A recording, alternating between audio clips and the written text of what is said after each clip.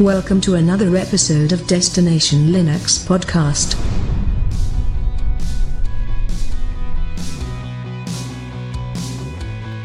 Welcome to episode 73. I'm Rocco, and this week we have Ryan is back. And you'll notice that we are missing the normal two guys at the bottom, Zeb and Michael, but Alan is good enough to take over both spots. I'm big enough. Hello. How you doing? What's going on, Alan? It's nice and warm here in the UK. It's the weekend. What's not to like that sit inside an office and chat to you guys? Do you guys have some Barville or What's Bovril? You mean? Bovril? Yeah. Bovril. Do you have some Bovril on tap? No. Marmite, yes. Not a big Bovril lover. More Marmite. Nice. Yeah. All right. Well, I mean, I know that you would love nothing more than to sit and talk with us all day, but Ryan, we got an email the other day from Sean. An amazing email. Yeah. Now, this email comes from an episode that we talked about putting Linux on anything. And we were joking, and somebody said, I don't know if it was you or somebody said you could even put Linux on a Commodore 64. Yeah. And this guy actually did it. You gotta love the Linux community, because if you present them a challenge, they will rise to meet it. So he put this on the Commodore 64, and he says he stayed up all night doing it just to prove us wrong.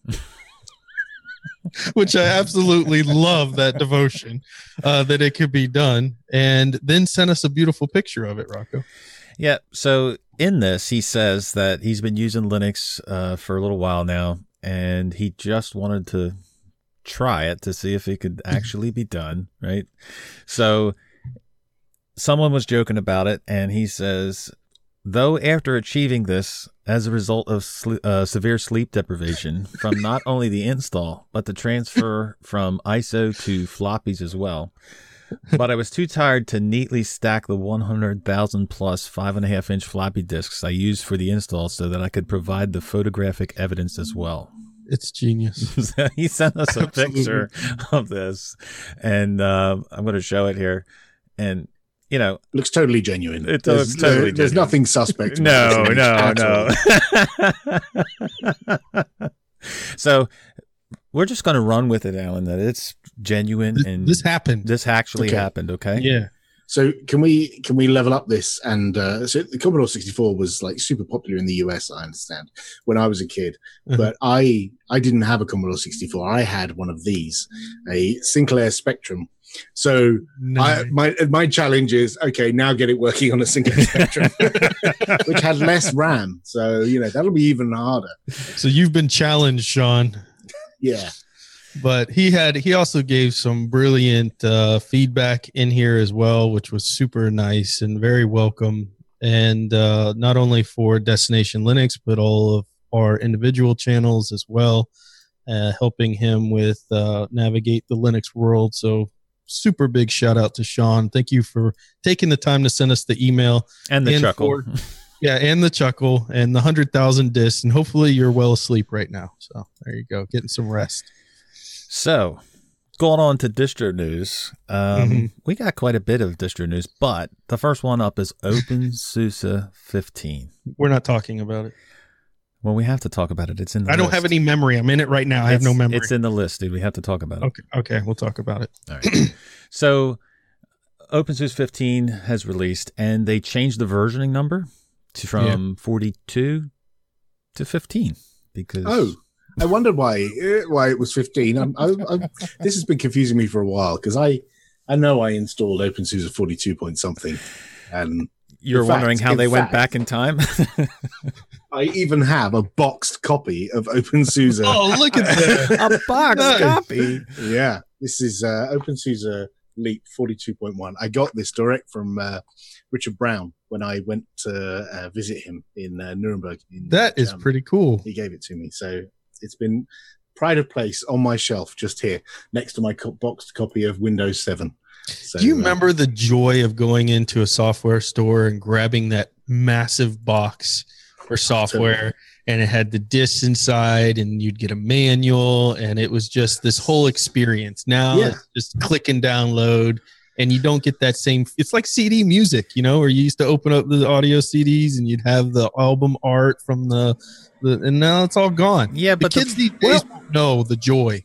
It's not all completely gone. I backed a Kickstarter for a remake of a Spectrum game. And in the post the other day, I got a little cassette box like this. So that's actually got the game on it. It's one of these funky USB key cassettes, but it has an inlay and has some stuff on the inside. So some people are still doing this, but not enough. Everything comes back around full circle. Eventually we'll be back to some type of boxed software, but especially there was a lot of joy in that. Yeah, especially if you're like a 40-something with a bit of disposable income, you can buy these things if you really need to relive your childhood. Yeah, totally. Yeah, but I think we remember it a little bit more fondly than it actually was. Like we only remember the good parts about it, and we kind of glazed over some of the bad parts about it. So, like, I need software, so let me drive an hour and a half to the software store to go grab it, and an hour and a half back to go. And now I can just click install. Yeah, maybe. I used to get my software when I very first got a PC. I got my software via mail order, and I had a little catalog, and I would go through ticking off the floppy disks on the order form that I wanted, and then I had to post it off with a check that my mum wrote out for me, and then I'd get a jiffy bag full of floppy disks like a couple of weeks later. So, that's incredible. No going to the store for me. I was like having to get it through the post. It's so funny because we talked to so many developers that have talked about their first journeys in Linux being getting those CDs or discs in a magazine. And that was the first time they installed Linux, was getting the magazine. So that was a big deal. Yep. So how's your OpenSUSE experience going there?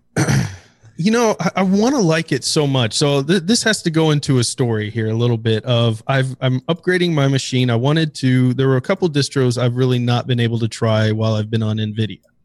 And not that you can't use them, but it's like Fedora, for instance, and the Wayland-based distros with NVIDIA are a pain. You have to do all kinds of special mode sets and things to get them to boot in initially with your NVIDIA card and all of these different things.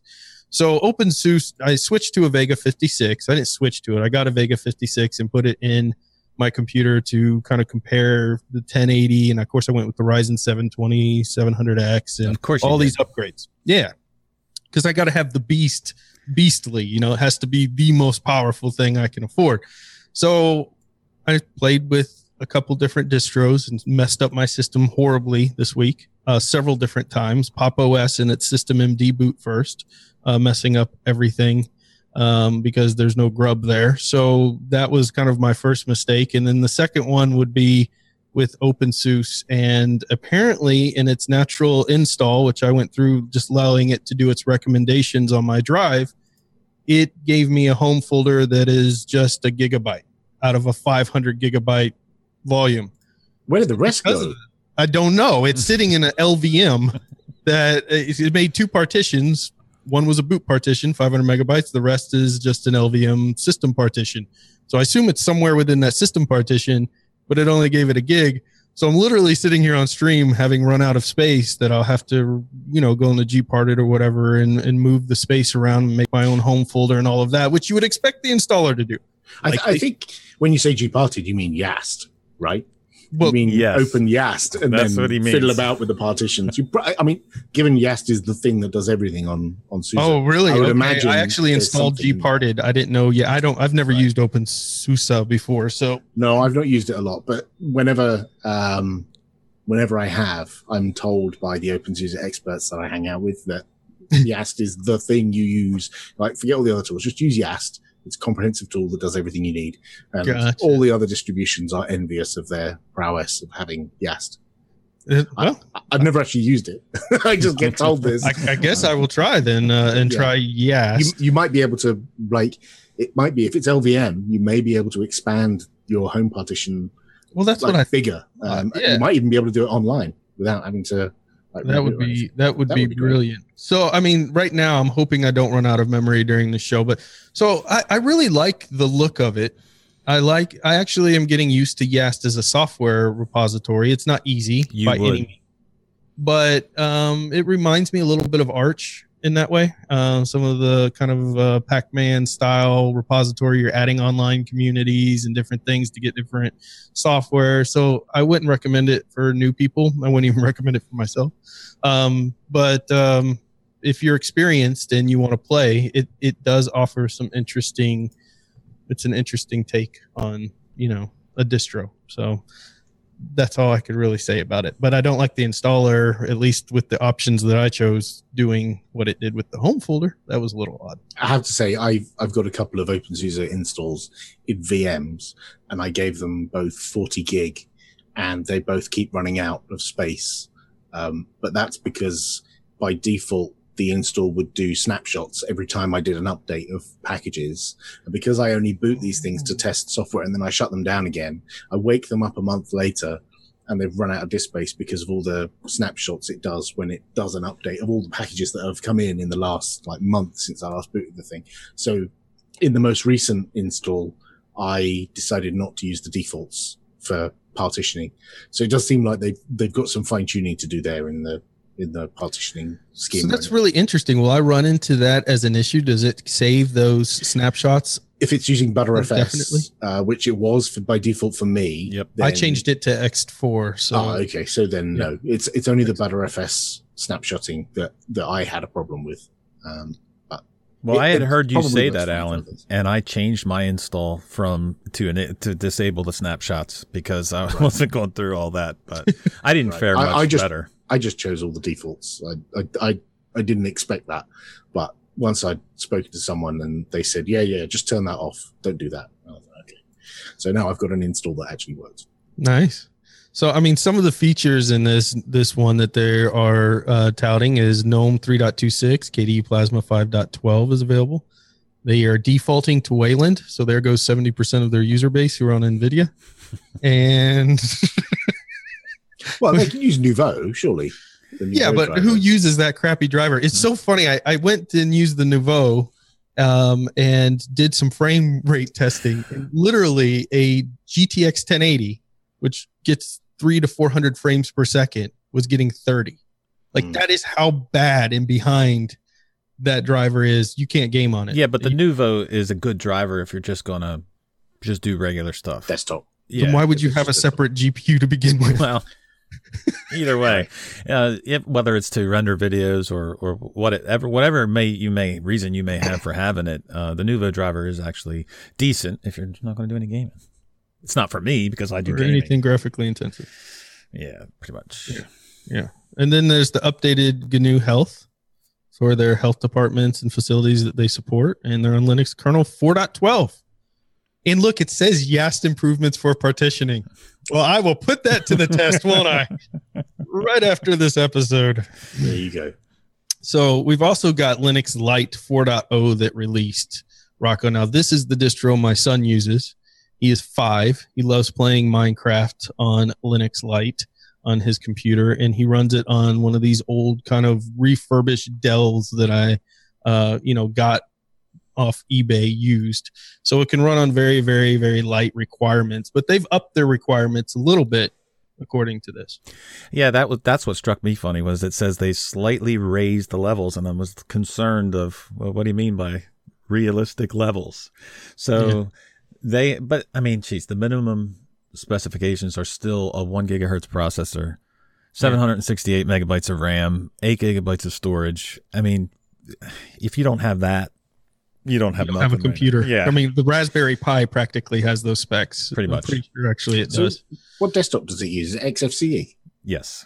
Yeah. Okay. And it's relatively light and nimble on fairly old hardware. Yeah. Although, what was it? Puppy Linux to me was far, far lighter. And I may move my son's computer to that because this computer probably meets just the minimum recommended specifications here, funny enough. Mm-hmm. So there's a lot of lag. I won't say a lot of lag. I mean, it's a very old computer, but with Linux Lite, there's some lagginess and things within opening stuff and moving things around. Whereas Puppy Linux, I've tried, I can actually run it off just a straight USB drive, and it's pretty snappy. So I may try that one out. But I've enjoyed Linux Lite a little bit. Nice. Yep, they actually did a lot of stuff for this release, and there's been some high praise on whether it be YouTube videos or articles, and they have added in some of their newest features are the fact that the Pulse Audio plugin, which we talked to Sean Davis before about that, Love it, which is awesome. Full disk encryption now replaces the home encryption in the installer. Yep. They dropped their 32-bit ISO releases, which is, I guess, the way to go now. That's the thing. That's the happening thing. Yep. Do you know if they've had much flack for that? Because I know some distros, people have come out of the woodwork and told us they've got really ancient machines, and how dare you disable 32-bit builds because I've got this old computer that is covered in dust and I use it all the time. Well, I don't know exactly how much flack they've received, but I would think them being, Linux Lite for older machines, I would think if anybody was going to get the flack, they were going to get it. But I haven't talked to them to say how much they've gotten. So yeah, they've got compositing now being enabled out of the box. It looks like they're adding some things that are, and the reason why they're increasing their specs, their minimum requirements here is maybe they're not going to be 100% just focused on being the lightest distro per se, as much as adding some functionality in there. They've got a lot of things they're doing in here to kind of improve the overall look and feel of the OS. Yeah, with their branded applications that they have, they've done they have a little, basically a little software center that you can. It's almost like the Software Boutique, where it's just a one-click and go down the list of install multiple applications at one time, and then you just click install and it runs through them. So they got quite a few interesting apps of their own that they put into it. So yeah, are these forks of existing apps, or are they their own whole cloth brand new things? I don't remember seeing, it's like just specifically talking about the applications. I don't remember seeing that anywhere, unless maybe it was MX Linux. I'm not sure. I don't think so. I think they are stuff that they actually made and put into it. Yep. Wow. So Canonical has some news out there, Popey, and it would be completely irresponsible for us to not let you cover that. Yeah. It's so 1804 came out at the end of April, and some people have spotted that there's now a release date for the point release. So all of the LTS releases have point releases. So the next one for 1804 will be 1804.1. And if you're already running 1804 and you just keep on doing your updates, you'll get 1804.1 effectively nice. on this particular date in July. While you're updating, a thing will change on your hard drive and it will be from 1804 to 1804.1. Or if you want to do a clean install, you could go and get the ISO image for 1804.1 and install that. And that will have newer packages. So if you install 1804 and upgrade, or if you install 1804.1, you're effectively at the same point in time. And at that point, that's when we flip the switch for people who are on the old LTS release, so 1604 or 1604 point whatever. Yeah. It's the switch that gives you the pop-up that says, hey, there's a new LTS release. So anyone who's on 1604 right now won't have seen that pop-up, but they will see it come the end of July when 1804.1 comes out. So we see people upgrade manually. You can forcibly upgrade from 1604 to 1804 and from other old releases to 1804. But at this point in July, that's when it will be turned on. So we should get another rush of people going from the previous LTS to this one. So I started hearing these rumors about the point releases that a lot of people, when 18.04 dropped, said, no, do not upgrade yet. Always wait for the first point release. Have you heard this? Some people do that. Yeah. Yeah. And some people say, I'm not going to upgrade because, things go wrong and, it might be that there's some show-stopping bug and I don't want to be the guy who finds it. Right. Right. And that's reasonable. That's perfectly fine. And that's the whole reason why we don't enable the switch until the point release, is so that people can hold back. And then when they get the pop-up, they can have some expectation that, given 3 months have passed since 1804 went out, the major showstopper bugs will be done. So this is really funny, because I was talking to Rocco about this point thing, because I don't remember who we were talking to, but they're like, no, you got to wait till a point release before you upgrade, and then you know it's super stable or whatever. Right. And so I was telling Rocco, I was like, hey, next time when the next release comes, the next LTS release, are you going to wait for the point release? He's like, come on, dude, are you kidding me? No way. Like, we're way too impatient for that crap. Like, the second it's available, we're downloading it and installing it. Got to check out the totally. new features, right? I mean, Yeah, man. You got to be on the cutting edge. So the point releases generally don't add. So once if you do want to wait, the point releases won't add many new features over the top of the main release. Sometimes we do introduce new things at the point release, and I think there's a couple of things that the desktop team want to add in. I think they want to add in the new community theme for 1804. that would be nice. And I think they're also looking to maybe add some other features, but I think they're a little bit wary of adding new features in 1804.1, because effectively, if you've installed 1804 and then you suddenly get new features in 1804.1, it can be a little bit alarming. We try and keep the LTSs as stable as possible and not changing over their lifetime, but maybe. Gotcha. And also for those who are heart attacks. Yeah, give people heart attack. I like how you lit up, Rocco, about a theme. Dude. Rocco was like, yes. Well, okay, but it is very needed. Yes. It's sorely needed. So. Yeah, the look of Ubuntu. Like, I remember when Mark Shuttleworth first announced that the new theme was coming, when we switched from like the human theme, the brown like skin tones, to orange and aubergine some years ago, and we haven't really had a refresh since then. So it's the community theme is great, because it's a proper collaboration between the desktop team developers and people in the community who wanted to drive that. Nice. So I think it's very welcome when that lands, whenever that is. So, Rocco, for people who are super patient, I don't even know how these people got the patience they have. There will be a final planned point release for 16.04.5 if you haven't jumped yet. So that's coming in the August time frame. You would be amazed how many people are still on 1604, and in fact, people are still on 1404 and 1204. It's crazy. Amazing.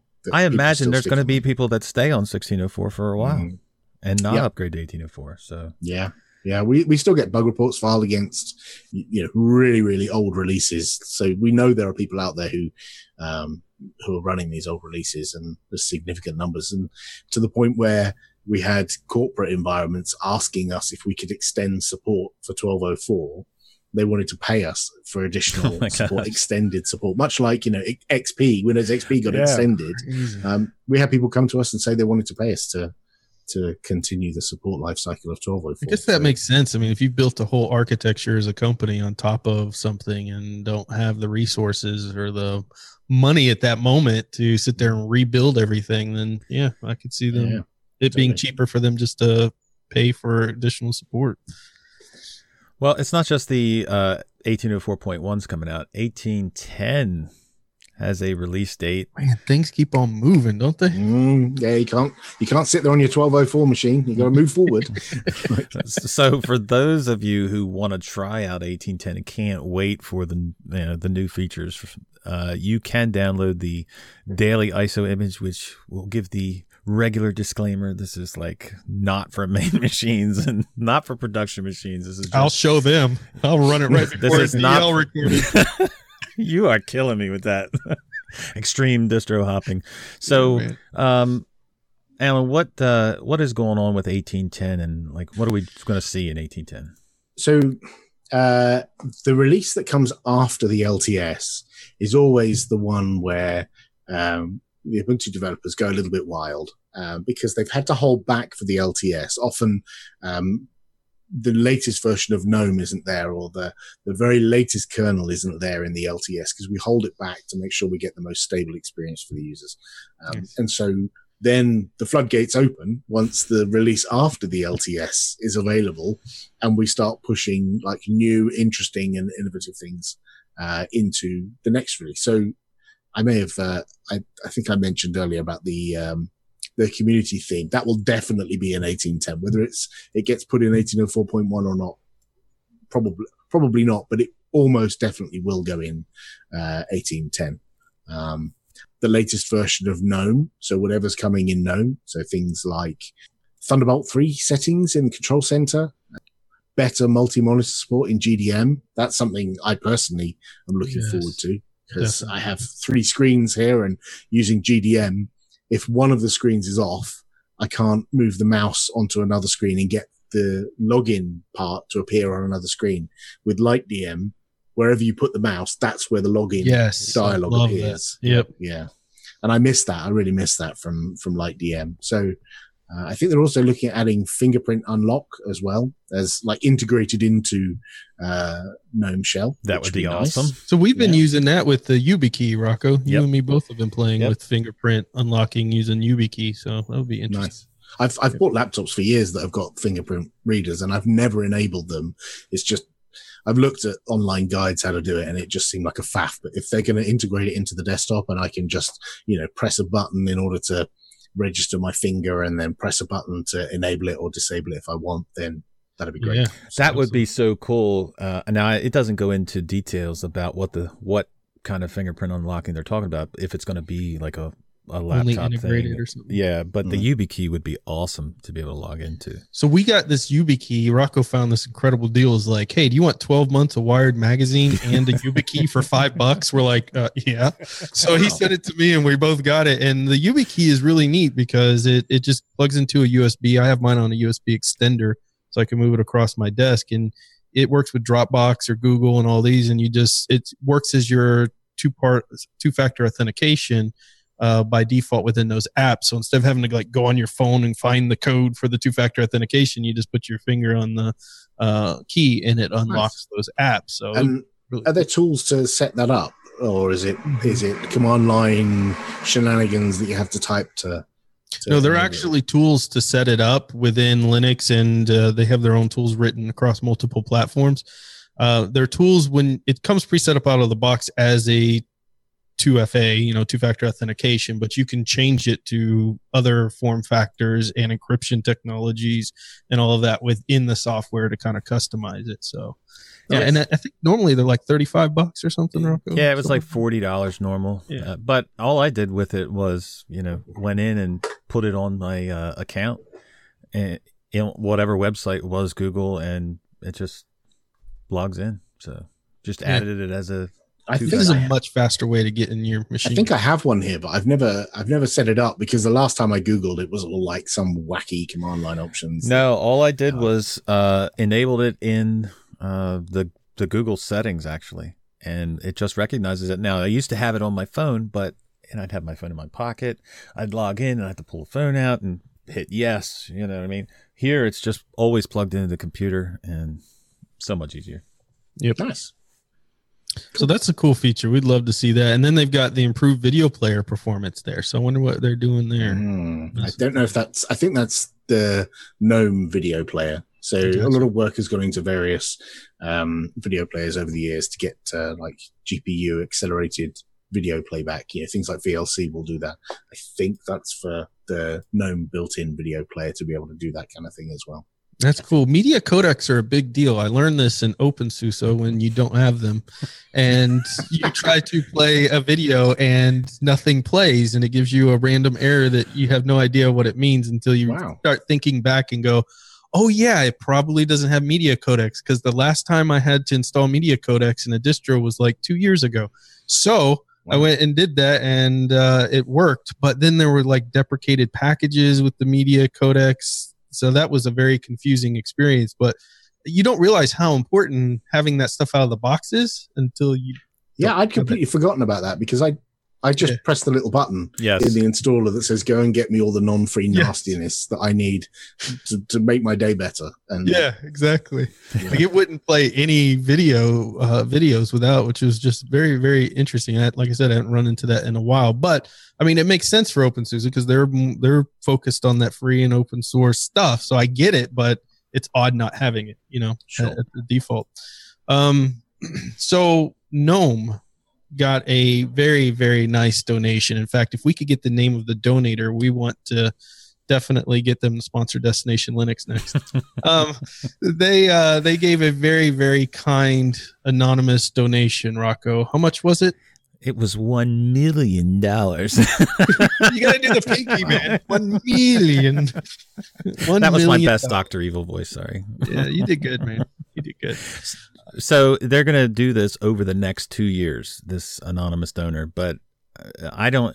Now, GNOME says that they're going to plan to use the money to, like increase staff and streamline operations and grow support.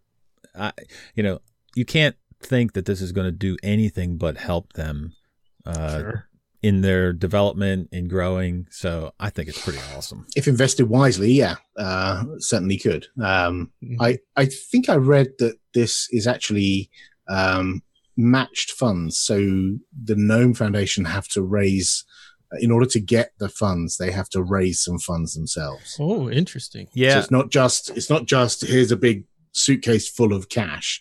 It's, you go out and do your absolute best to raise some funds that will match you up to $1 million over the next 2 years. That's the way I read it from one of the tweets I saw from members of the GNOME board.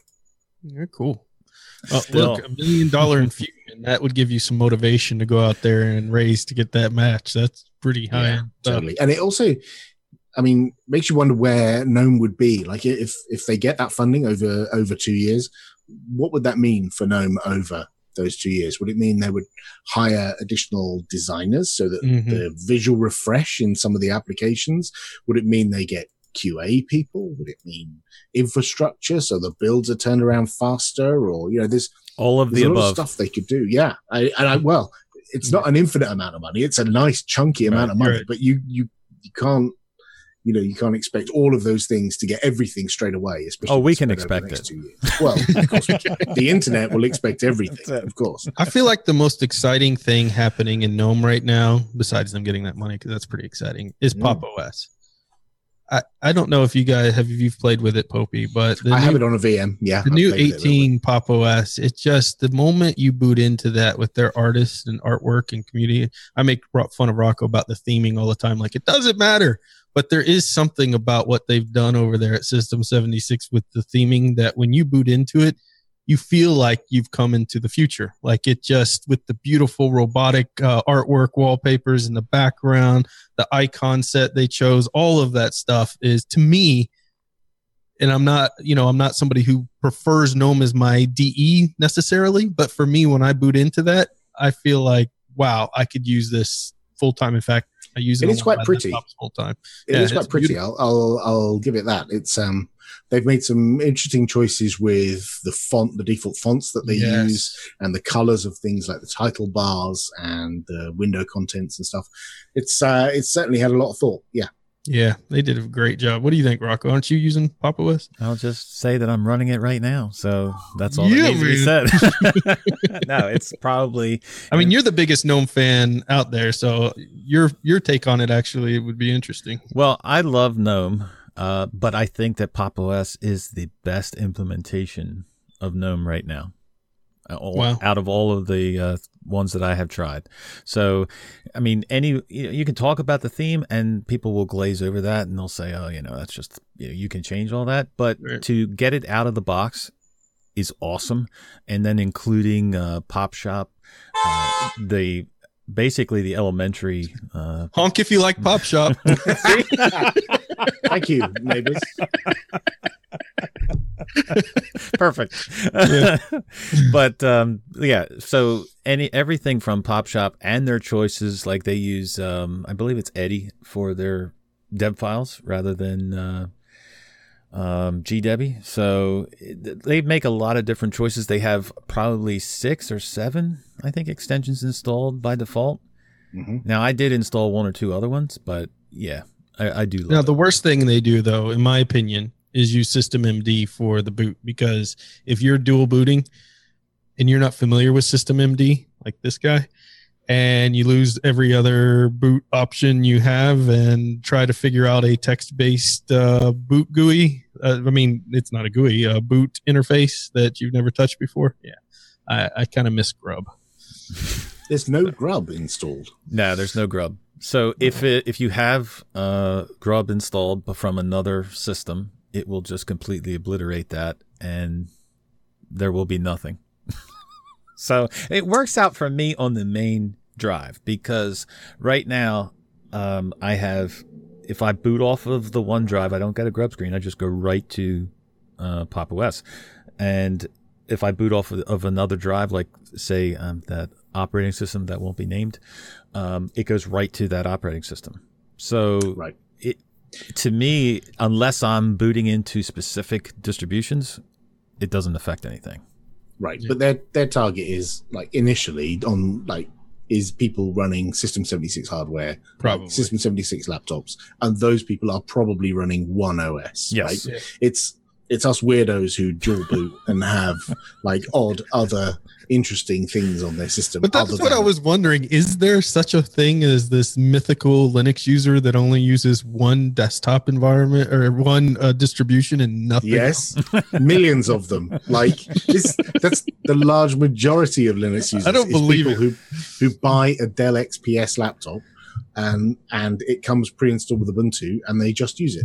They don't change desktop environments. They don't reinstall it. They just use it as a tool, like you would buy a Mac and use it as a tool. That's Buy like a Windows Loch laptop. Ness monster to me, because I hear that it exists, but I've never seen a Linux Yes, user. but does no, that's not true, because we talked to Chris Lamb last week, and he doesn't even like reinstall. He uses Debian and he installs it, and he hasn't reinstalled or hopped for years.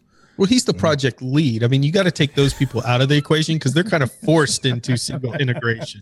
They're like an anomaly. I'm talking like regular users who are Normals. part of the developing, community for a specific distro. The vast majority of people don't install an OS. The vast majority of people just buy the thing. And that's the same for all OSs. Like the vast Right. majority of people don't install Lineage on their Android phone. They use whatever's on it. And if that happens to be Android 2.3 and they carry on using that for years and years and years. What losers? Oh, sorry. Normal people, like, mum and dad. Yeah. A computer that normal. just works. I Yep. mean, that's Right. ridiculous. Yeah. Strange weirdos. Yeah, exactly. I like distro hopping and extreme distro hopping and all of that stuff. Well, speaking of GNOME, what do you guys think about GNOME moving to GitLab? I think it's I think it's a good thing that GNOME are moving some of their tools to GitLab, because some of their tools were really hard to use.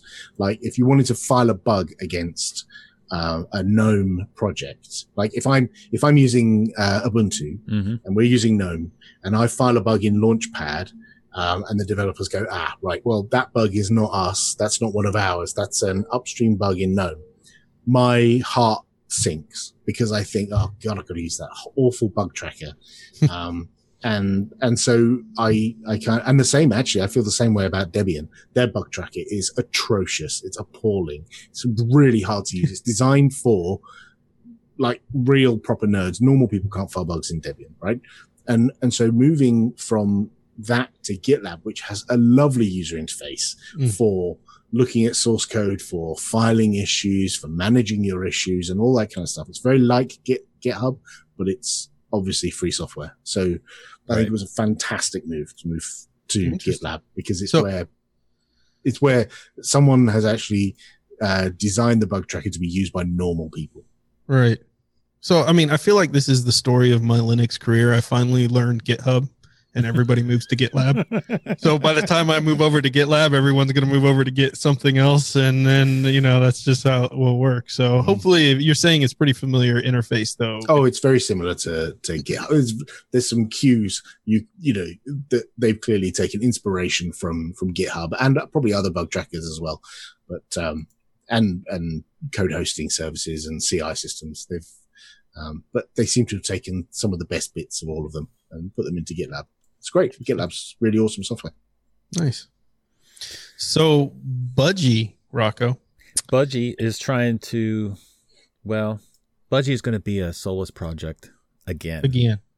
It was a Solus project, and it always was. I shouldn't say it like that. It always was a Solus project, but they had opened it up so that it could be used, and I guess they decided to bring it back into the Solus project. And there are different opinions on what's going to happen. Like some people say nothing's going to happen to, say, for example, Ubuntu Budgie. But what happened was Ubuntu Budgie was using applets, which are actually really nice applets. But some of them were written in Python, or I should say most of them were written in Python. Yeah, Python, yep. And that's not something that Ike and the Solus team want to integrate into, the full version of Budgie, the upstream. And so they decided to just bring it back under the Solus project name so it can... What does that effectively do? I'm learning Python, which this goes to prove with I learned GitHub and then everyone goes to GitLab. I learned Python. Now people don't want Python here. Well, at least Ike doesn't want it in the Solus project. But as I understand it, Python is a very, very popular language that allows you to create. A lot of developers are moving to Python or coding in, not moving to, but adding in Python as a part of their coding portfolio. And Ike doesn't want it in his project. And I guess it's his project and do what he wants. But you've got this other project that has these folks working, but that doesn't, I guess, work upstream. So the stuff that they're creating isn't helping the project overall, I guess, in his mind. So because of that, he can't utilize it. But what does actually pulling it back into the Solus project do? That doesn't stop the Ubuntu Budgie or anybody else from just writing stuff anyways, right? Well, it kind of does. If the upstream maintainer of the software won't accept your patches, and he's made it very clear he won't accept certain patches. This is one type. There may be other contributions that they don't want either, right? But he has said, if you want to discuss pull requests, then you have to mark it as an RFC, a request for comment.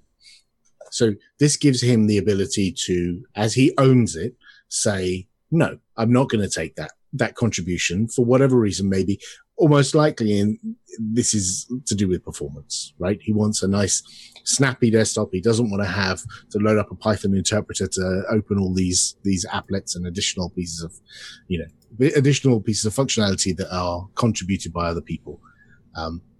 Ike is a particularly opinionated guy and knows exactly what he wants from his desktop. And I think from this, you can read that he doesn't want some of those contributions. That might make it hard for other people to distribute Budgie, because they will probably have to carry patches themselves if they want to re-enable those things that will effectively be disabled upstream. So like, in the same way that we've been carrying patches for lots of components in Ubuntu that GNOME don't want upstream. For years, that's been the case. And they're just going to either have to suck it up and maintain those patches, or convince Ike that he should accept them, or drop it and say, okay, we'll follow upstream and we will just have Vala and C-based plugins, applets. So it does put pressure on them to make a decision one way or another. Right.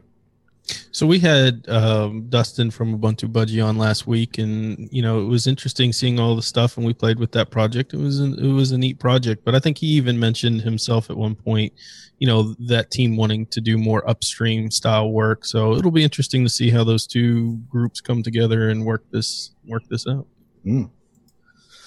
So on top of that, we've got some new stuff here with the Linux kernel 4.18. Which is so exciting to talk about the kernel. Well, listen, this is exciting. This is super exciting, Rocco. Super exciting. Okay. Super exciting. Tell me what's... Wait, Alan just fell asleep. Sorry. Started talking about kernel changes. Go on. This is why this is exciting. So if you've seen the multi-touch devices that Microsoft has released for, say, their Surface or There's another one out there from Dell called the Totem. And what this is for, artists or engineers and other things. You have a touch-based, let's say, screen or laptop. You can put this dial onto your screen, and it provides additional menus while, let's say, you're drawing or doing CAD or any of those style of things, choosing different colors. You can make it as actually just an interface sitting on your desk to do volume controls or different shortcuts, etc. It's actually really cool stuff. And for Linux folks, we could buy one of these but couldn't really use it because there's no support for it within the kernel. But 4.18 gets you that multi-touch device support. So now you could go out and buy a Surface Dial or a Dell Totem or anybody else who releases these style of devices and start using them. And this to me is really cool because I love new gadgets, and these gadgets are only like $80, man. The thing I love about this is it brings that analog that you used to have. Like, I'm old enough to remember my parents who had a really old radio in the lounge. And It had a really big dial, and when you turn it, it had inertia, and if you let go, it would carry on spinning. And the radio receiver, the little dial, would like fly to the other end, and you turn it the other way. And that also had very fine control over when you wanted to tune in an FM radio station, or you could really just like tweak it very, very finely. It wasn't like the digital controls we get on a computer now, where it's like you press up or you press down or you select from a list. It's very digital and very restrictive. Whereas when you're doing creative things, you like to have like a pen, which is very, very fine grained control, which is why these new iPads that have a pen are quite popular, and the Surface that has them as well. So I think this is a great idea, and I'm really, really glad that we're getting support for this. I'll be interested to see what applications make use of it. Critta, I know right out of the box will use it, so that would be a perfect example for artists. Yeah, if you watch the video, you see some of the people using a pen and the dial itself as well, both at the same time. It looks pretty neat. But the only thing I can go back to is, Etch-a-Sketch. Just saying.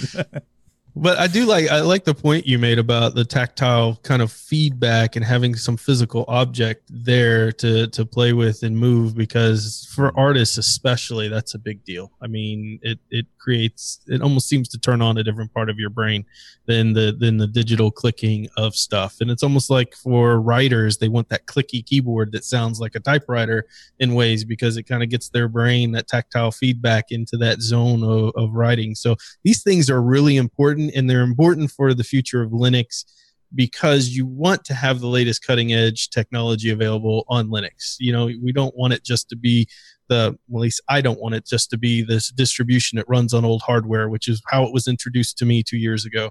I want it to be the thing that runs on the cutting edge, and these gadgets are a part of that. The new way to interface with your computers and having support for that is so important. Yeah, I've seen devices you can buy that plug in via USB or that are Bluetooth, which are essentially a box with an analog control or sliders like you get in a music studio. And you could attach those to your computer and map those to various buttons. And they're very popular on the Mac with people who are doing design or creative activities. But I never knew that I wanted something that I could physically put on the screen and like control the user interface.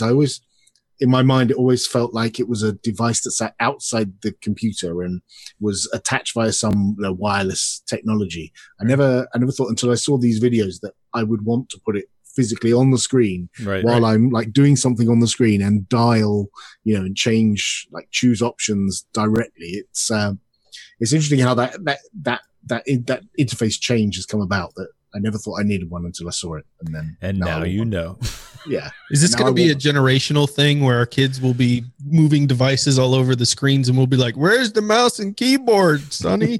Like, that's going to be the thing, Dude, that's my life already. All right. So, KDE. So this came out a while ago. KDE outlined their goals for what they wanted to do for the future. So why is this important now, Ryan? Well, what I thought was interesting is we've talked about the importance, and we're seeing a lot more movement in most distros and developers and such to do more outreach from the Linux community. And KDE released their goals, but then they went on to the community and did a Reddit AMA, which is Ask Me Anything. And this is a fantastic way of kind of getting involved with the community and also targeting a younger audience with Linux, in my opinion, because Reddit is 18 to 25 is their primary market. So you're going after a very young audience. Here's also a very technical audience as well in Reddit. But they're going out there answering questions live that people have about their goals and what they're doing. And then I also noticed within there, they're capturing ideas from the community on top of, so they're kind of honing the ideas that they came together with using the community support live to say, well, why don't you do this? Why don't you do this? And so they're kind of doing this interaction. So now in the proper open source way, everybody's kind of able to contribute, even if it's just thoughts or ideas, right? Yeah, I was watching the AMA while it was happening and seeing some of the replies to conversation that was going on. It was great. It was in our Linux, I think, on Reddit, and which was a bold move because our Linux can be quite the cesspit of people. But it seemed to go pretty well. It was overall a positive experience, and they got plenty of decent feedback and good questions from normals. Usually, the death throw for somebody doing an AMA is not answering questions and actually just doing these one sentence replies like, what is your thought on this? Yes. Like then the community just eats them alive. But when they see people actually engaging and interacting with, actual paragraphs of replies where they're really thinking about somebody's question, they tend to go really well. And there's, like you said, I think it was overwhelmingly positive. There were over 489 comments. But Rocco, there were some asks that the Reddit community had that we captured, kind of the top that we just went through of the most upvoted. What were some of those that you thought were interesting? Well, look, easier setup for of a dev environment to contribute. So everybody says, no matter who we talk to, they all say the best thing you can do is to help report bugs.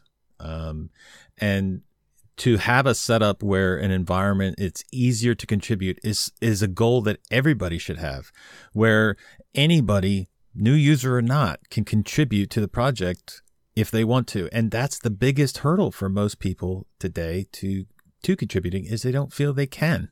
Yep. They don't feel they're capable. And, we talked earlier about some of the nightmarish bug reporting situations that we have. And anything we can do to make it easier to contribute is awesome.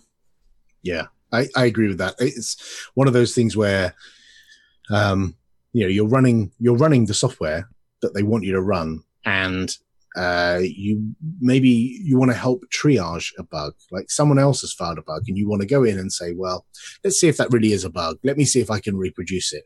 Oh no, they're running a latest bleeding edge version of the software. How do I get that? How do I get that and run it without compromising my own system? How can I get involved and use what you're using and use what the developer is using without making my machine an unstable, unholy mess? And that I would agree with you. You need to make it easy for people to get the latest software that a developer is expecting you. Because the last thing you want is when someone files a bug for the response to be from a developer, upgrade. Upgrade to the latest unstable version that I've just pushed off my laptop right now. Try that and tell me how you get on. It's like, well, this is my laptop I use for work. I'm not gonna upgrade to the latest bleeding edge stuff that's left your laptop half an hour ago. I wanna have some environment in which I can test this stuff out, and that is a difficult thing to do. Yep. And then one of the other ones that was interesting to me is all of the mobile questions that were out there. So talking about Plasma Mobile, and this obviously sings to my heart directly because this is a big deal. I think getting a true Linux, option out there for people to utilize that is functional, right? I mean, there are Linux options out there you can install on your phone today, but they are kind of a mixed bag of you couldn't use it as your daily driver if you actually want to get calls and stuff regularly. But they're good. They're getting better. You can see the improvements in a lot of them. And there was a lot of questions about stability and improvements, and the Plasma Mobile team jumped on and were answering some questions about that, which I thought was interesting. and also the touchscreen improvements that people were asking for within KDE, which I think links to the article a little bit above. We were talking about the dial and that type of stuff. Is hardware is moving to this touchy interface, and the distros are going to have to adapt to that with these devices coming out. A lot of like 2-in-1 hybrid like devices with touch enabled options are being sold right now. That's the thing. And so having distros that can interact with that properly is a big deal. That's a balancing act though, isn't it? Because you know, I still see people complain online now about GNOME Shell. It's a mobile phone interface. Why would I want a mobile phone interface on my desktop? And it's like, right. Dude, just because it's got slightly larger than usual icons and there's a search box at the top doesn't make it a mobile phone interface. Try it on a mobile phone. You'll find out how not a mobile phone interface this thing is, right? So you have to balance that between the people who want something that's like an engineer's desktop. And something that is a creative's desktop, and balance the requirements for both. And I know other operating system vendors have tried this in the past. Microsoft tried with Metro and was an absolute unmitigated disaster, but they learned from that. And, we need to learn from that as well. Yeah, absolutely. I think Microsoft's a perfect example of that and how difficult it really is to keep those two separated from each other. KDE Connect, we're talking about, gets even cooler, which is one of our favorite things, talking about pushing technology forward. They recently did a coding sprint and built some new features into what I consider one of the most innovative and a very, very important application in the Linux ecosystem is KDE Connect, because it kind of adds that functionality that other OSs are now pushing for heavily, of the mobile integration into your desktop. And KDE Connect is really the only one I know of that's doing it where it's fully kind of functional with Android, at least out of the box. Yeah, KDE Connect is a must-have application. That reminds me, I haven't installed. You must have it. It's a must-have, but I haven't. I just reinstalled it yesterday or the day before. So, but it is a must-have thing for if you want to connect to your Android phone. And their improvements, or some of the features they've worked on, is the SMS to include full conversation views and full contact list too. Because as good as KDE Connect can be, or as good as any of these applications can be, it's funny. We use KDE Connect and we say how great it is. And then when they come out with new features to give us a full listing of the full conversation, and we say, wow, this is even greater, Yeah. But right now, in this version of KDE Connect we're not really missing it. We're saying how great it is to be used right now. So all of these new features are making it so much better. And you don't really miss the features until you see what's coming, and then you say, oh, yeah, I want that right now. That's why I'm a distro hopper, because I want the new features, Yeah, absolutely. I mean, this is what I love about this is the idea of getting all these developers together in a room and knocking stuff out. And as somebody who manages a team that has developers on them in my real life job, when you get people together in a room, it's amazing. Even though all this technology to sync us across the world is there and it's really neat, when you're sitting in a room with people, it's a whole different experience.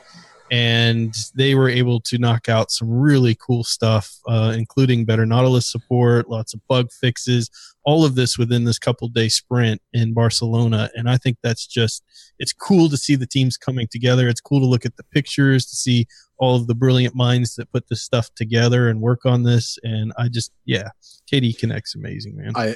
I agree on the whole getting people together. We're actually doing it this week. Starting tomorrow, Canonical are hosting a GNOME software sprint, design sprint this week, where we're getting together designers and developers who work on GNOME software in order to give it a visual refresh. So and we all talk to each other online on IRC and Slack and whatever all the time, but actually getting everyone in the same place. We're even flying one guy from New Zealand, one of the developers, and most of them work in the UK, so they're nearby. So the KDE guys getting some funding to be able to get everyone in the same place and work on stuff together is really great. Yeah, absolutely. Well, Ryan, you have multiple monitors. I do. So do you ever dream of having different wallpaper on each monitor? No, because I use XFCE and can do that out of the box. Whatever, dude. Can you really? I did not know that. Wow. Well, for us users that use GNOME and other desktop environments, you can use or try out HydraPaper, which is an app that tries to go about it a different way. So what it does is it kind of tricks it. It stretches wallpaper to make it look like there's two different wallpapers on your desktop. So it's a GTK based app and it's a Flatpak that supports GNOME. So results may vary according to the article. Now, I tried it. I tried to try it, I should say. I downloaded it, installed it. Worked brilliantly. Not quite. Okay, so when I went to use it, because of the way I have my system set up, I don't have any of my folders in my home folder. They're all symbolic links to another drive. Well, it doesn't, I guess, well, maybe Alan, you can maybe answer this better, because it's a Flatpak and containerized or is of some kind, that it doesn't recognize symbolic links by default for security. I've not tried it, but it's entirely plausible that there's some sandboxing that's restricting what it's got access to. Yeah, that's entirely plausible. Well, it wouldn't recognize the symbolic links, and it also would not see the media folder in my root folder to show it the other drives. So I couldn't actually test it out. So all I seen was blank. I wasn't going to copy pictures over just to check it out, but all I seen were blank items. But it seems like a neat idea if that's what you really want. I don't need different wallpaper, but I'd be interested to see how this performs, because I've got 3 1080p screens here, and technically the 2 are above my laptop. So I have a laptop here and then 2 either side above, and there's a gap in the middle. And how it would arrange the images in order to like make that all line up. But also it makes me think that's going to end up with an image which is double 1080 that way, and double 1920 that way, and double 1080 that way, with big black holes here and here where I don't have displays. And it makes me think that's going to have to keep a gigantic image in memory all the time. Stitching it together, yeah. Having it stitched together. Yeah, it's an interesting idea. What I like, Rocco, and you mentioned this to me, is the innovative way that they're trying to go about fixing the problem. So maybe it won't work, but it's a really, or maybe it does. I don't know. I would never have thought to do it that way. Intricate thought, right? Yeah, it is totally. Yeah, it's very clever. Yep, I do like the innovation of it, because you see a problem. So if somebody wants, like that person obviously wanted, different wallpapers on each monitor.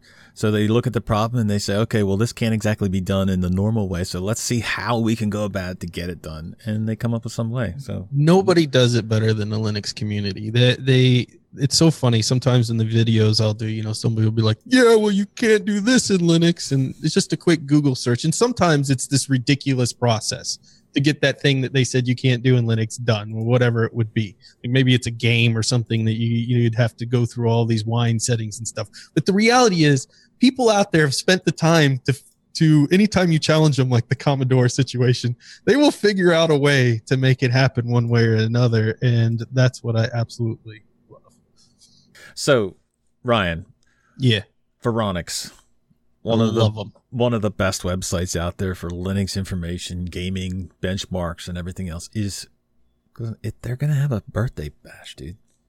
I know. 14th birthday coming up. Wow. Michael's done an incredible job with this site. He's been a friend of our show for a long time. He's come on Destination Linux in episode 40, and just an incredible individual who does amazing work in the Linux world. But how are they going to celebrate this 14-year bash, Rocco? I don't know how they can celebrate. The only way Phoronix knows how, man. They're going to take all these 12-way GPUs and benchmark them all against each other to give us the fastest GPU out there on the market in true Phoronix style, man.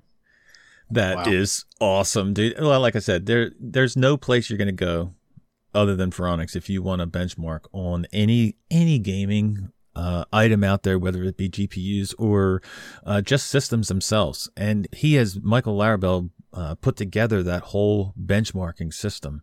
And just an awesome mind, dude. I mean, we talked to him, and it was like we talked to him for how long? And after you're done, you're like head's exploding because he's so technical and got so much information. It's like, wow, like how could one person have all of that? And it helps so much in the community to have somebody who has access to this much equipment to do what he does, and specifically.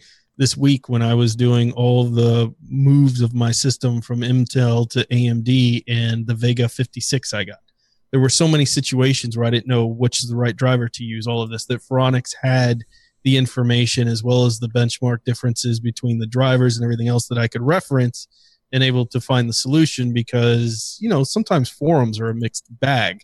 But when you see something on Phoronix, this dude has tested it through and through and the results of it. So to me, they're just an amazing gem in the Linux community. Phoronix is. I certainly find it interesting.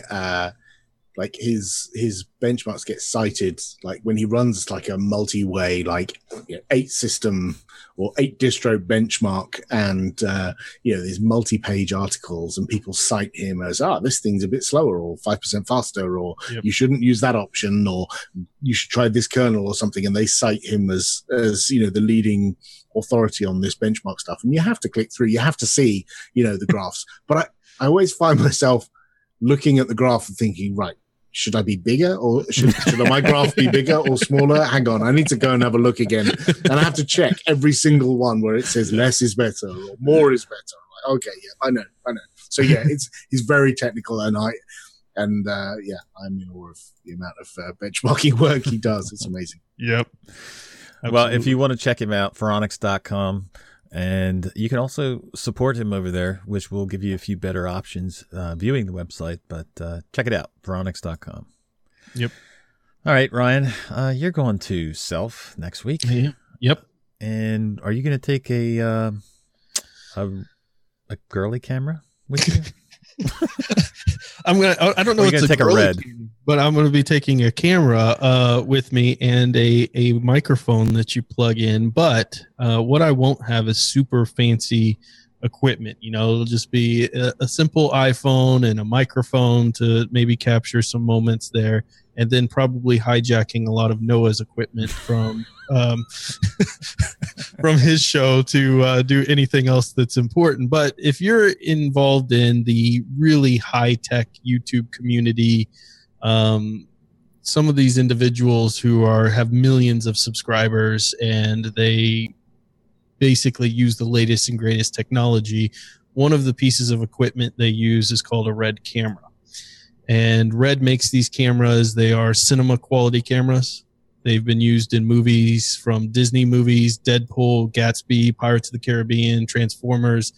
I believe they're helium-based sensors that they use within these cameras. Super, super high-tech, beautiful footage. Super high prices as well. Yes, the lowest camera is $12,000. Yeah, so going up to hundreds of thousands of dollars. Is that even with a lens? Is that just probably the camera? That's just the body, isn't it? That's it. That's all you get. Right. So Popey will probably have 2 by the time this is done filming. Yeah, right. But for the rest of us mortals, we may not get one because I don't think we're anywhere near. But why are we talking about this, Ryan? Why are we talking about Red cameras? This again to me was so important when I saw this because it's the same thing with the Microsoft Dial and other things. When you talk about, one of my big pushes has been Linux is for the latest tech, and to kind of move away from the message about the old stuff. That's great, but that shouldn't be the overall theme in Linux, in my opinion. Having a professional cinema company within Linux and them writing a driver for their camera to work with Linux is a huge step in the right direction, in my opinion, for pushing the limits of Linux. This is some of the greatest cameras you can get within Linux. This is what professionals are going to use. Now there's a driver that's going to be available for Linux. And guess what this is going to create is now a lot of the video editors and professional editors are going to be like, well, now we need to probably write our software in Linux to work with it as well. So now you're getting this whole new ecosystem of users coming into the Linux platform. And it's another thing, if somebody wanted to move to Linux and they have this equipment, now they can, instead of dual booting or something like that. So that's why I think it's a huge deal. Well, I think it's a good thing. I don't know if that will accomplish what you're talking about, but because that's a long-term goal. To see a major company do a Linux driver and then automatically say other companies will follow suit. Hopefully that happens. But yeah, I think it's awesome that they're actually going to create a Linux driver for their cameras. I mean, finally, I just put it on a credit card and I'm going to have a red camera at Linux Fest, you know? I mean, just imagine. Yeah. I'm looking forward to seeing the dodgy shaky cam experience filmed in 8K. That's going to be great. Oh, it'll be top-notch quality. Of course it will. I'll film in portrait mode on the $12,000 camera. All right. So, Ryan, I know you've been busy with real life and preparing to go to Self, but what have you been playing this week? There's only one game that's going to be what I've been playing for a while until the match happens. What match are we talking about? Well, I'm talking about the podcaster that shall not be named that may or may not contribute some kind of stuff to Mate or whatever. That individual has challenged me to Ballistic Overkill, and I am training. I am in like Rocky level Olympic training on Ballistic Overkill to take him out. I mean, I am going to no scope this noob. Wimpy does not know what's coming for him, man. So Ballistic Overkill all the way. Alan, are you a fan?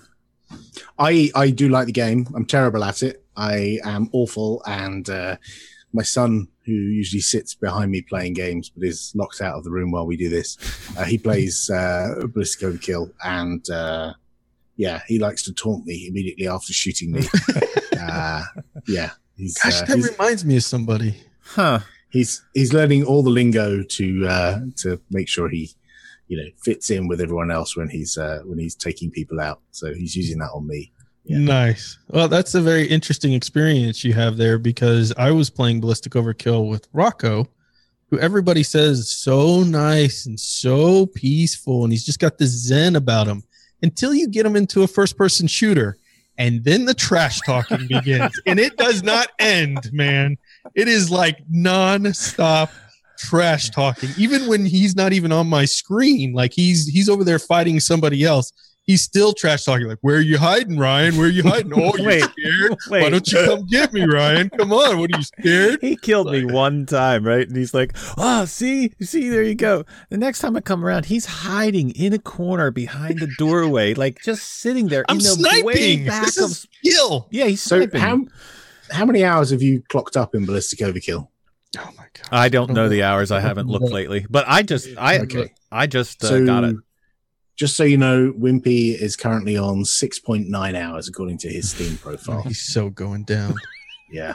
He's not training like he needs to. I've got 13 hours in Ballistic Overkill. So I'd like to join and maybe spectate while you kill him. That'd be great. No, I think we should have a twos.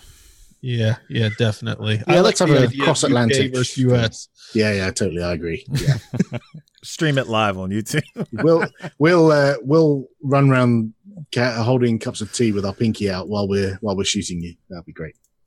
So it says in my Steam profile, I've played 14 hours. So okay, there you go. That's more than both of us. Yeah, you're going down, Wimpy. You're going down. All right. Besides the challenge that we have, yes. Speaking of the podcaster that shall not be named, Wimpy put out a call for testing for Trackmania Nations Forever as a Snap app. So, what do you think, Alan? So this came about because Martin and I went to Ubucon Paris last year. We went to a convention for Ubuntu nerds to hang out and learn about all kinds of stuff. And they had a gaming room. And in this gaming room, there's a whole bunch of PCs with Steam running, and you could just wander in, or you could leave your kids in there while you go and do something else, and they could sit and play games. One of the games they had running was this Trackmania Nations Forever, which I'd never heard of, and is apparently a Windows game, and it's available through Play on Linux. But we wanted to make it like super easy to get hold of and install. So last week, we went through and worked on a snap for Trackmania Nations Forever, I think it's called. Mhm.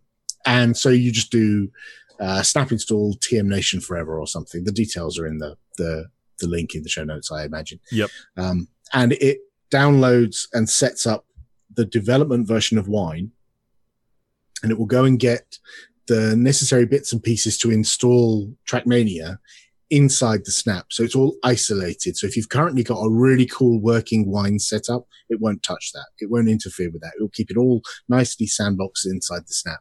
And it'll add an icon for on your desktop, and it will set up all the necessary Wine stuff. So you can basically just install it, run it, go. It's pretty awesome. And it's a good fun game as well. Yeah. Yep. Well, me and Ryan actually tried it, and we installed it, and it was awesome to think about the implications of this. You know, obviously not every game is going to be snapped up, but can you imagine the implications of being able to snap up a whole game, install it on a Linux system, and not have it interfere with anything else?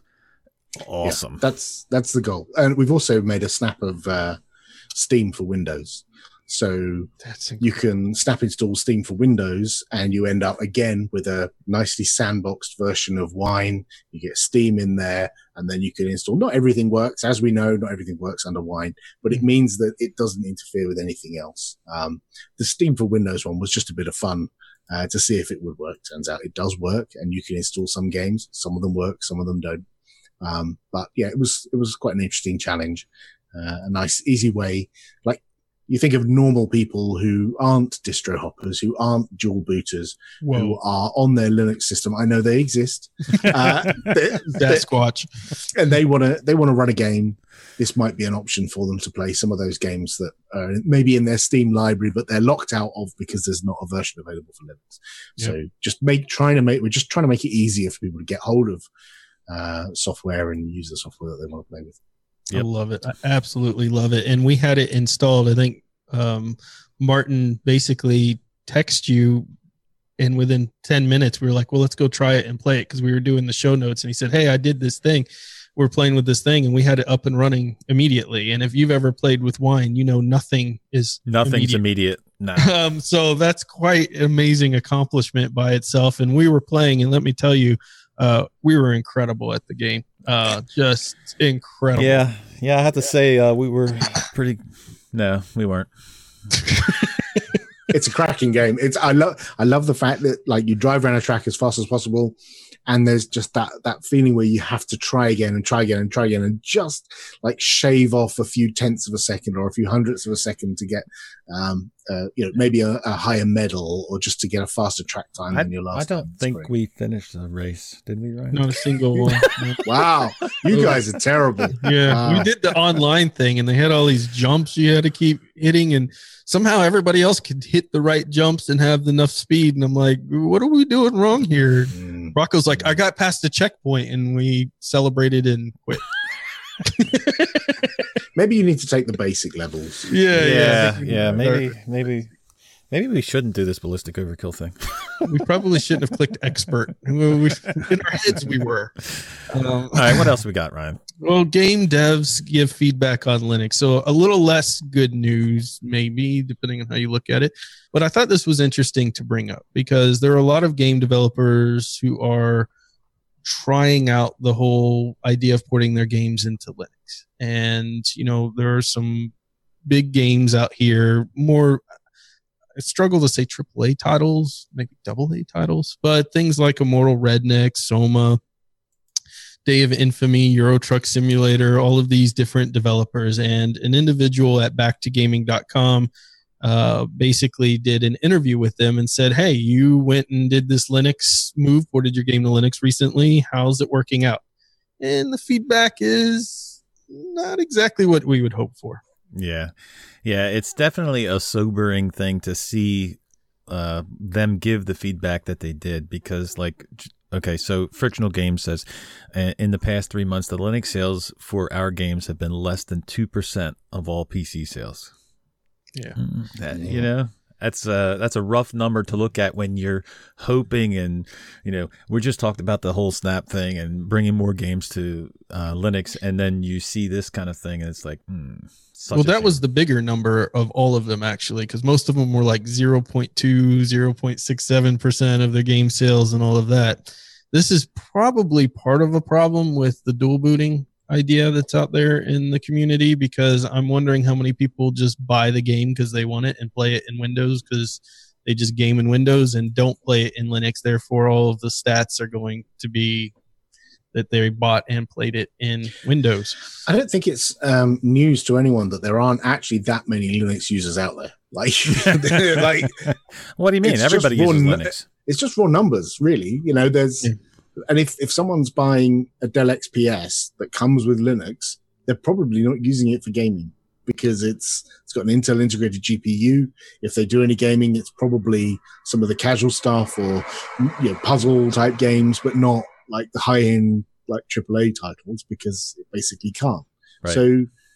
So the people who are using Linux are often enthusiasts or not, in inverted commas, gamers, right? I hate saying that because anyone who plays any kind of game is a gamer. And I don't think it's any surprise to anyone that the Linux makes up a small proportion of the market. Sure. It's not very nice to have it written out in black and white, It's not. Especially when like someone says, well, will we do this in future? Maybe not. Maybe. It's, well, that's one of the questions they asked is, do you still plan to support Linux in your future games? And it was like a mixed, between which one you pick out. But like Frictional Games, they said, we'll try to continue supporting Linux as we want to support our different communities. Cream Games said most likely not. So the flip side of the whole thing is, if like you've got this array of people who are using Linux, if they don't have a large selection of games, if you are available on Linux, you stand out more than all the others because the selection is so small. So maybe Linux is a good target if you're trying to stand out from the crowd. The same, we've seen people who are targeting some of the consoles because Steam is just flooded with games and it's very difficult to stand out on Steam. And so they're looking for other avenues, other channels through which they can deliver their games, because Steam is just flooded with like so many games. So maybe Linux is a place you can target because there isn't a lot of other good stuff out there. Right. Well, I mean, I think at a point, the idea is that eventually you could port your game to Linux and it would be this big issue where you need, feral level and genius to figure out how to get it all encoded over. And Vulkan, portions of Vulkan are a part of that and hopes to make things simpler to porting the games over to Linux. I'm a huge fan of Vulkan, and I've seen it. One of the first things I did within Linux was get Doom working in Vulkan within Wine and pumping out the same frames I was getting on Windows, not using Vulkan. So Vulkan is incredible. But the real problem for Linux games really is not necessarily can I get it to run on Linux? Like Unity for ages has been able to spit out Linux binaries. Unreal can do the same. Godot or Godot or however you want to pronounce it can spit out Linux games. There are all of these game engines that can spit out Linux binaries, but it's not always that's the blocker. There can be middleware that they use, or like if you look at something like Fortnite, the reason that doesn't run under Wine is because there's a piece of middleware that Fortnite use for their anti-cheat system, BattleEye, and that hooks into Windows system calls that Wine doesn't emulate. No, and so kidding. That's interesting. There are some things that game developers are using, usually stuff that they've licensed from somebody else that isn't available on Linux. And it doesn't matter that they're using Unity, even if you can export to Linux from Unity, if they're using some other component in there, like whether it's a sound system or a video playback engine inside their game for the full motion video, whatever it is, if that thing is not cross platform, then the game is not cross platform. And that's a bigger problem, I think. Yeah, it is obnoxious to think about the fact that you can run Fortnite now literally on your phone, iOS, Android. You can play Fortnite, but you cannot play it in Linux. Yep. I mean, it's a completely different code base. Totally. It's like it's a different, like in the same way that PUBG is different on iOS and Android than it is on. But it's still, it is still quite galling to see that you can run it on a mobile, but not on your desktop. Yeah. Yeah. Well, you were talking about the underlying things to it, and a game that I used to love to play and still do every once in a while is Call of Duty World at War. And that's something that you can install in Wine, but the anti-cheat system in it, Punkbuster, has issues running the system, things that you need to run it in the background, and that's what keeps it from playing, for me anyway, in Wine. So yeah, there's a lot of back-end things that go into it that can stop it, not just the game itself. So Punkbuster specifically has been used by a lot of games in the past, and people have tried emulating it and doing like giving you the ability to make the keys that are necessary for. So it might be that that's now possible because people have worked around some of those issues. But some of these other things that are well embedded in the game are more of a problem. Yeah. All right, so Ryan, you like nostalgic games. I love them. I'm a true gamer, therefore I like all kinds of games. Yeah, true gamer. So glad Zeb is not here for this because he would be rolling his eyes right now. You mean like true me? Game. How dare you, Rocco? How dare you? You call yourself a gamer and you don't like the old pixel graphics? No. Okay. Well, listen, then you may not want to tune out. You won't want to tune out for this next article because Sega is showing Linux some more love. Sega's been showing Linux a lot of love lately, and they're showing us some more love by giving us the entire collection of their Mega Drive and Genesis Classic games out there, which I don't know if you had a Genesis, but that was a really cool console back in the day, competing with the Super Nintendo, I believe, at the time. So you get 50 titles here, and some of these games, like Phantasy Star, are huge. Oh, they sound great. And Rocco, they are great. Come on, you didn't play Golden Axe or Sonic the Hedgehog? I was never a big Sonic fan, to be honest with you. Oh my gosh. But what happened to your childhood? I had a Super Nintendo. I didn't have a Sega, so maybe that's the problem. I'm a Nintendo fanboy as well. I didn't have a Sega. Yeah, no. Sega was they were the other guys. They were the other guys. Yeah.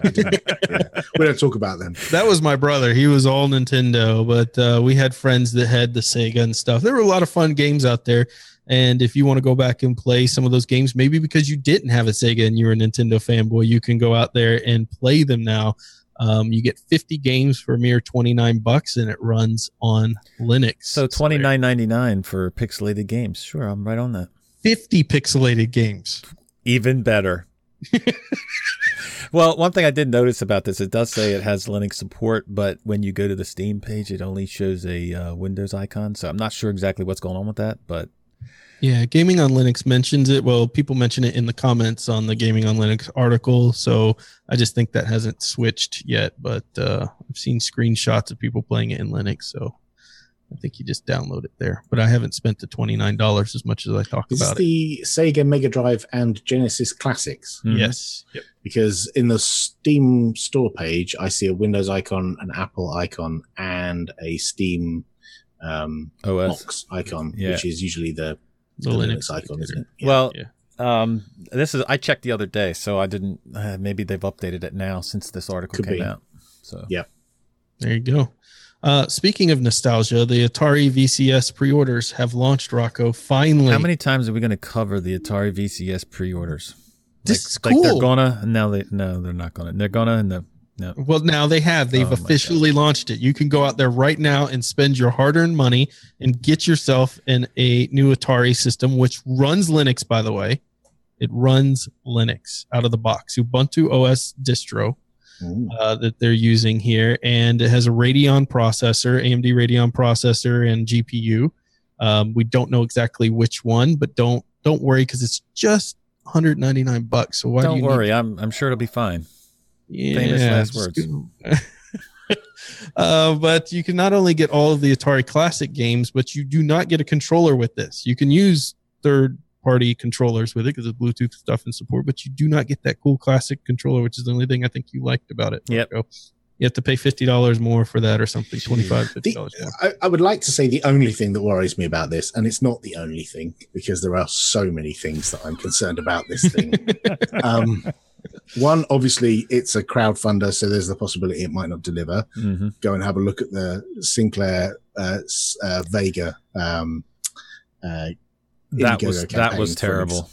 For an example of a complete disaster of a campaign 2 years later, and they still haven't delivered. So that's my first worry is, and I'm a Kickstarter and Indiegogo like user. I have backed, I don't know, 80 things on Kickstarter and Indiegogo. Wow. So, and most of them were delivered. So that is a bit of a worry. The price is interesting. $300 plus shipping for the early bird collector's edition one. $300. Okay. $200 for the early bird Onyx edition. That still seems like a lot of money. Well, how much is that in squids? Oh, it's about the same. Because they add tax. So, it's about the same. But this doesn't even ship until July next year. So that's the other thing is this thing is nowhere near ready. Like we're talking over a year away. Mm-hmm. But also the other thing is once you get it, these things are using Bluetooth and wireless controllers. The latency, the lag on those is not great. Like if you're playing a real twitchy game, some of these older games, then, when you're trying to jump over the crocodile or whatever it is you're doing, you've got to get that timing absolutely right. And with the Bluetooth and wireless controllers, you're making me so proud right now. I mean, just hearing you talk about the lag in a controller is just, you are a true gamer, my friend. I love it. I love it. So, yeah. But they've raised $2.5 million nearly. That's mad. I think all their marketing has worked. I think. Yep. If nothing else, the marketing has worked. Because there's nothing Atari about this other than logo. Like, it's... Well, the look, yeah, it's just kind of like the classic look on there. But the $2.5 million... that means when I looked at it earlier in the week, they'd only raised just above the 100,000. So have they really gotten that much? Yep. That many? $2.5 million. Oh my God. Nearly 10,000 backers. It's 2,425% over their goal. That's insane. So it is. Atari definitely has a lot of people who were looking for this kind of console. And what would be interesting to me about this is with the full Linux distribution capabilities and things, you could obviously turn this into a media playing box as well. So, you could stream your Netflix and everything else kind of like a Plex or other style software on it. But what is their privacy kind of policy? Because if you've read the privacy policies and things of your, Rokus and stuff, it'll probably make you vomit a little bit. So it would be interesting to see what they're doing here in that regard, to see if this would be maybe a more privacy centric way of streaming your content and playing your games and that type of thing. Maybe. We shall see. Yep. Only time will tell. And speaking of time, I think we're out of it. I know. Alan, time has flown by. Talking to you is awesome. Thank you so much. It's lovely coming on. Thank you for inviting me. Well, Michael and Zeb are gone. They missed out on talking to you. Michael will be gone next week, and Ryan will be gone next week to Self. So hopefully we are trying to work the details out now where maybe we will live stream from Self for next week's episode. Cool. And maybe get to talk to other people. Hopefully Noah comes on. And, yes. We get to talk to him as well. But you got to record everything down there, Ryan, so you can... I'm going to be like a 15-year-old with my Instagram account and my phone getting in Noah's face like, Noah, is it really you? Yeah, I'm going to do the whole thing, man. Yeah, I'm going to look like a complete fanboy out there. All right, so we want to thank each and every one of you for listening and watching. However way you do it, we appreciate all that you do. Yep. And we appreciate all the continued support of our patrons and those who support the channel by doing things like just leaving a rating in your podcast or, in any of the services that you use to watch it, letting us know you enjoyed the episode, leaving comments, sending us awesome emails like the one we heard above. All of that stuff really does help and make a difference. And we read every single one of them and sometimes live on the show. So there you go. All right. Everybody have a great week. And remember, the journey itself is just as important as the destination. Thanks, everyone. Thank you for listening to another episode of Destination Linux podcast.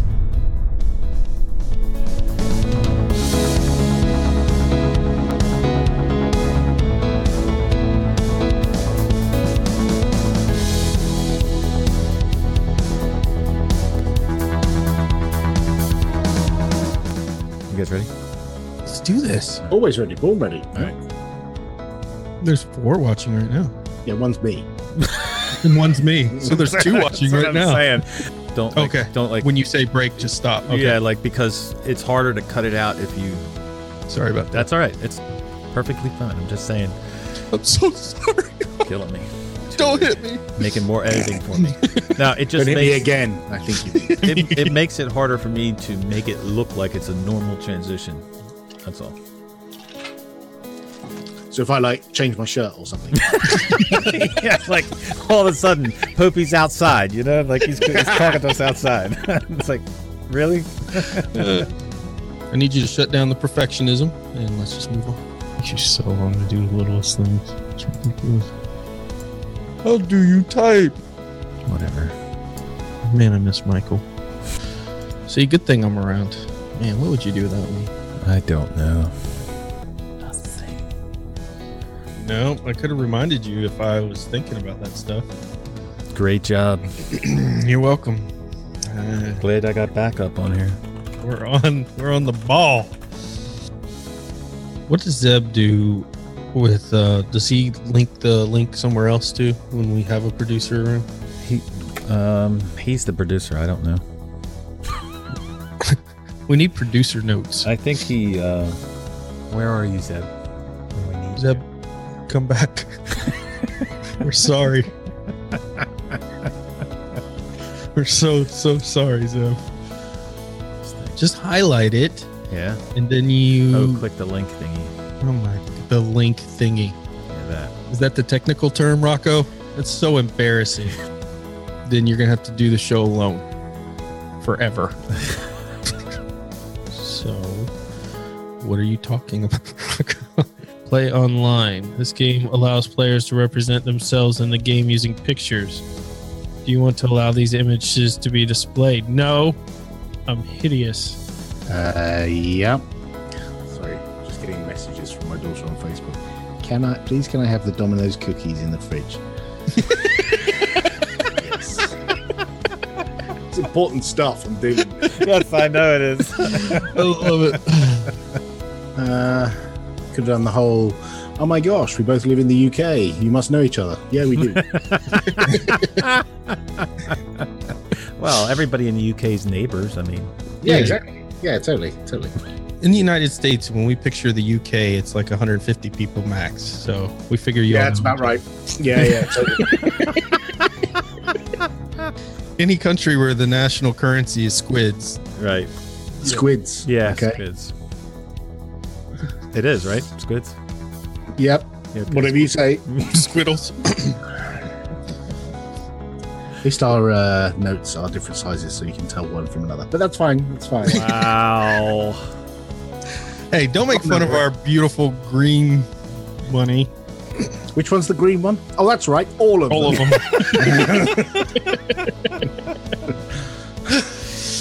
Sorry. You're all across the world, even in the UK. All 100 of you. We don't have Twitch. Pretty sure. I don't think the Queen would allow it. The Queen. Yeah, how did the royal wedding go for? I have no idea. I was outside cutting grass. You want to get someone from the UK mad? Ask them about the royal wedding. It always just. Do not care. 2 people I've never met and never will meet get married. Well, there's a lot of money on the line. Talking like 50 or so squid. Wow, that's a lot of money. All right. Seems like a great thing, but it can be a pain. We're going to move on because we don't have all day. Yeah. Exactly. I got to practice ballistic overkill. You totally do. Okay. We don't use his name on this show. He is referred to as the podcaster that should not be named. Brilliant. I approve. I fully approve.